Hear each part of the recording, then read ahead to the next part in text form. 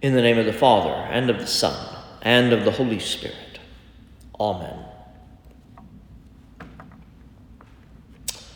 Yesterday, around 11:30 in the morning, on what was supposed to be one of the last days of this school year, an 18-year-old man walked into an elementary school in Uvalde, Texas, a town of about 15,000 people. We know the rest of the story rather well. And at the last report that I read, 21 people had died. 19 students, all around the ages of 9 and 10 years old, and 2 fourth-grade teachers.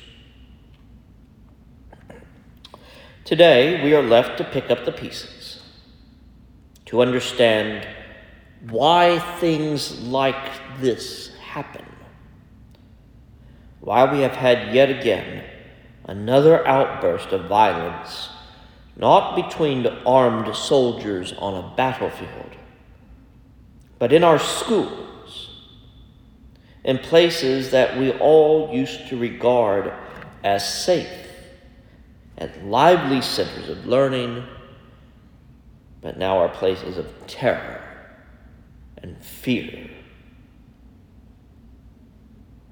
And for us here in Portland, it hits closer to home.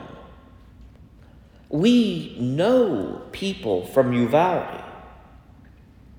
It is only a little over 3 hours away from here, 204 miles. It is not some remote place like the Northeast or a major city of millions of people. This happens to be a place that is remarkably similar to us. And we gather here now to ask some of the hard questions that come to our minds every time this happens. Why did God allow this? Why didn't God stop this? Why do these things happen to us? Why do bad things happen to good people? Why are the innocent, the children, victims of murder, warfare, and violence in this world? And honestly, we have no good answers to some of the questions. There's a sense of tension between wanting everything to be like we think it should be and the reality of the world as it is. There is a sense of having to become comfortable living in the questions without a satisfying answer, over and opposed to answers that make perfect sense and also make us happy and ready to carry on with our lives. So first, let me say this. God, our Heavenly Father, did not will this to happen. God didn't take these students and teachers away from us. God didn't execute some punitive judgment on these peoples just so they would be victims of God's wrath. No, it was not God that did this, but rather evil. Evil caused a young man to make a terrible choice. Evil took people away in this attack. Evil did what evil does best and caused chaos, pain, hurt, and destruction. All the hallmarks of evil.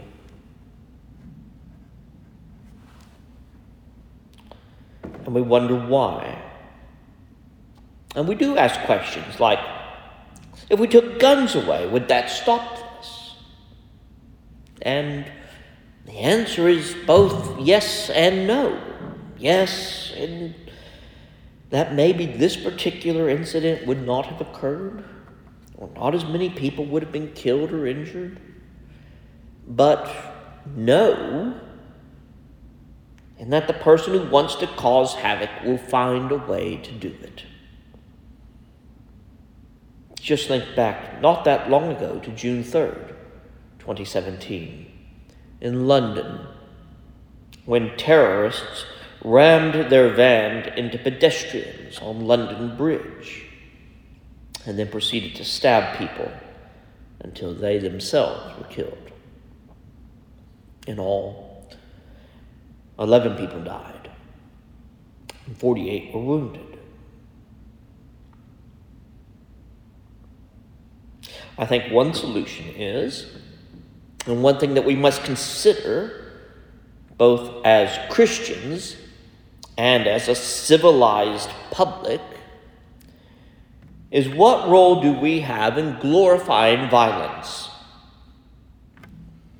Many of the television shows that are currently on and available to our children and our adolescents feature some sort of violence, either explicitly or by implication. There are the police crime shows that tend to begin with someone being murdered or being brutalized. And oftentimes the person or persons involved are killed or commit suicide by cop. There are the video games that we gift to our children. We give them to our children as gifts, and they're virtual worlds on these games where killing people, not even just the bad guys, but just people in general, wins you points. The other day, I was in a doctor's office, and there was a cartoon up on one of the televisions in the waiting room.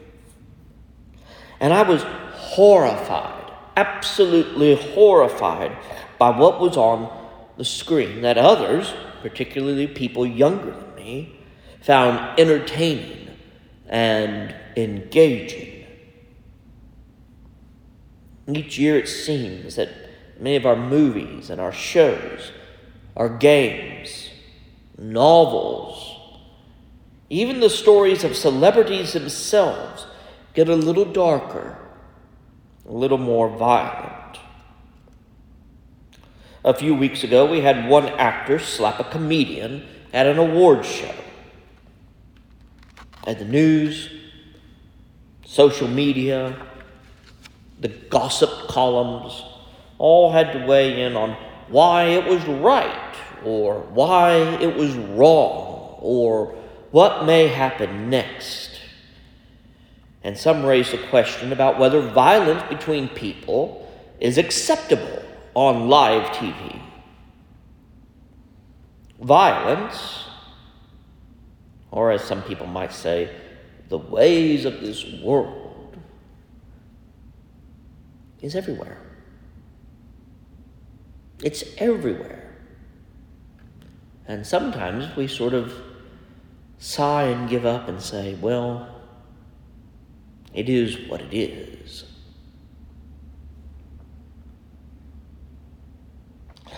But this is not what God intended at all when he created the heavens and the earth. And as Christians, violence and all of its trappings are part of what we should flee from. St. Paul writes in Galatians about the works of the flesh, the works that we should all avoid participating in because they are opposed to the ways of the Spirit of God working in us. Part of that list is anger, quarrels, dissensions, and factions. Rather, St. Paul says that we should look for the fruits of the Spirit, for love, joy, peace, patience, and there's several others. When we give evil a foothold, when we participate in the glorification of violence, of a culture that enjoys watching the suffering of others in a virtual world, or even when we turn a blind eye to somebody who is very much in the real and present world, and we turn a blind eye to their suffering and say, they or that person there is not my problem, we are not living up our roles as children of God and as followers of our Lord and Master, Jesus Christ. The Gospel according to St. John is full of examples of light versus darkness, of good combating evil, of night becoming day. We are children of the light. And when Jesus came to this earth, he came to bring life, not death. As St. John says, what has come into being in him is life, and the life was the light of all people. And because Jesus is the light of the world, we are called to be bearers of that light to the world. Jesus, the light, came into this world, and the world did not recognize him. Why? Because sometimes we like the darkness better. We like the sin that we sometimes commit. We like the evil sometimes because it seems entertaining or fun, or we enjoy it as long as it doesn't happen to us. For all who do evil hate the light, and do not come to the light, so that their deeds may not be exposed. Yesterday, children were killed, along with 2 teachers. Darkness and evil may have seemed to win. Jesus himself was killed violently on a cross. A mob persuaded the state to kill an innocent man, and a gory, violent death occurred on what we call Good Friday. And to many, even to the followers of Jesus, it seemed that darkness and evil did win that day too. But we know what happened 3 days later. Jesus was resurrected. Jesus won the victory over the powers of sin, death, hell, and the grave. Jesus won the victory over the forces of evil. We speak of the new creation beginning that day, and that we live on this side of a new era. The problem, though, that we keep facing, like yesterday, is that this present evil age is running alongside this new creation like two cars speeding down the interstate. And until this new creation comes to fulfillment completely, we must recognize sin and death for what they are. Things contrary to the nature and the will of God. So, where was God? Well, God was right there. And God is still there, holding the hands of the families, embracing the city, pouring out his love. Not that many weeks ago, we asked the same questions about the invasion of the Ukraine by Russia. And we have asked the same question, it seems more frequently, in many of the horrors and tragedies we see. God is there, in the midst of the suffering and the pain. Where? God is acting through all those who share the light of Christ. It is the people who support the victims. The people donating blood because supplies are running low. It is the community rallying together in love and support for one another. And it's the acts of love that we see, the fruits of the Spirit that we cultivate, and today we harvest and share. St. Paul reminds us that even if we don't understand what has happened, why it has happened, that one thing we can hold fast to is that God's love for us and God's love for you, Valdi, and those who are hurting and grieving, God's love for the innocent people is still powerful and is never taken away from us. He writes, "Who will separate us from the love of Christ? Will hardship or distress or persecution or famine, or nakedness, or peril, or sword?" And if he were writing today, he would probably add, would school shootings, would war, would terrorism?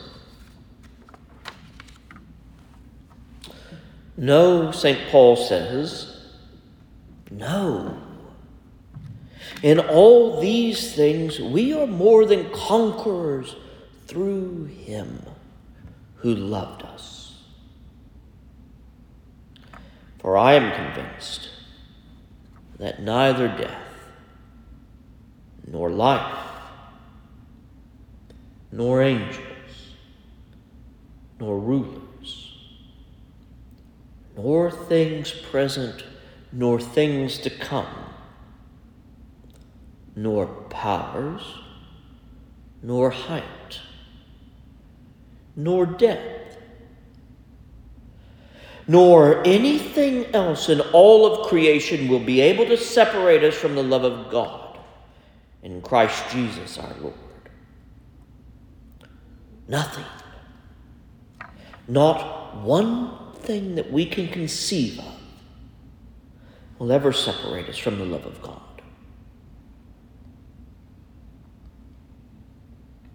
It is our task to leave here today, after we have said our prayers, after some time of reflection,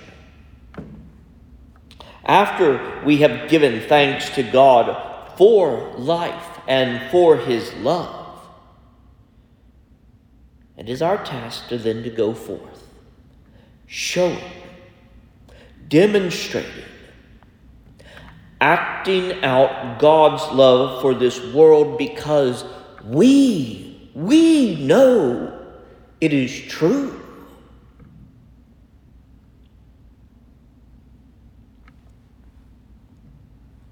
In a few minutes, we will pray and present ourselves, our souls, and our bodies to be reasonable, holy, and living sacrifices to God, doing those things that would please his heart. What, you may ask, might those be? We feed the hungry. All of us feed the hungry. We give water to the thirsty. All of us. We clothe the naked and we shelter the homeless. All of us. We visit the sick, those sick both in body and mind and spirit. We visit the imprisoned, and we work to ransom captives who are being held hostage by evil men. And we bury our dead. All of us can do this. And in doing this, we show the love of Jesus. Evil did not win yesterday because Jesus has already won the victory over death. Evil did make itself known, but it did not win.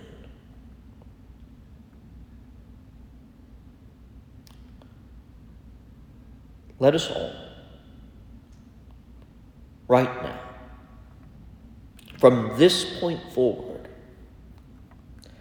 let us all work just a little bit harder,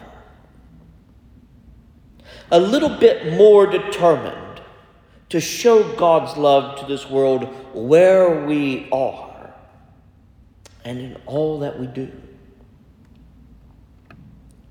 Because nothing is ever going to change this world.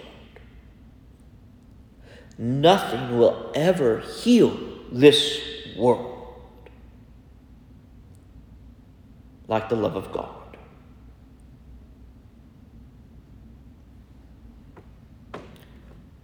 Who will separate us from the love of Christ?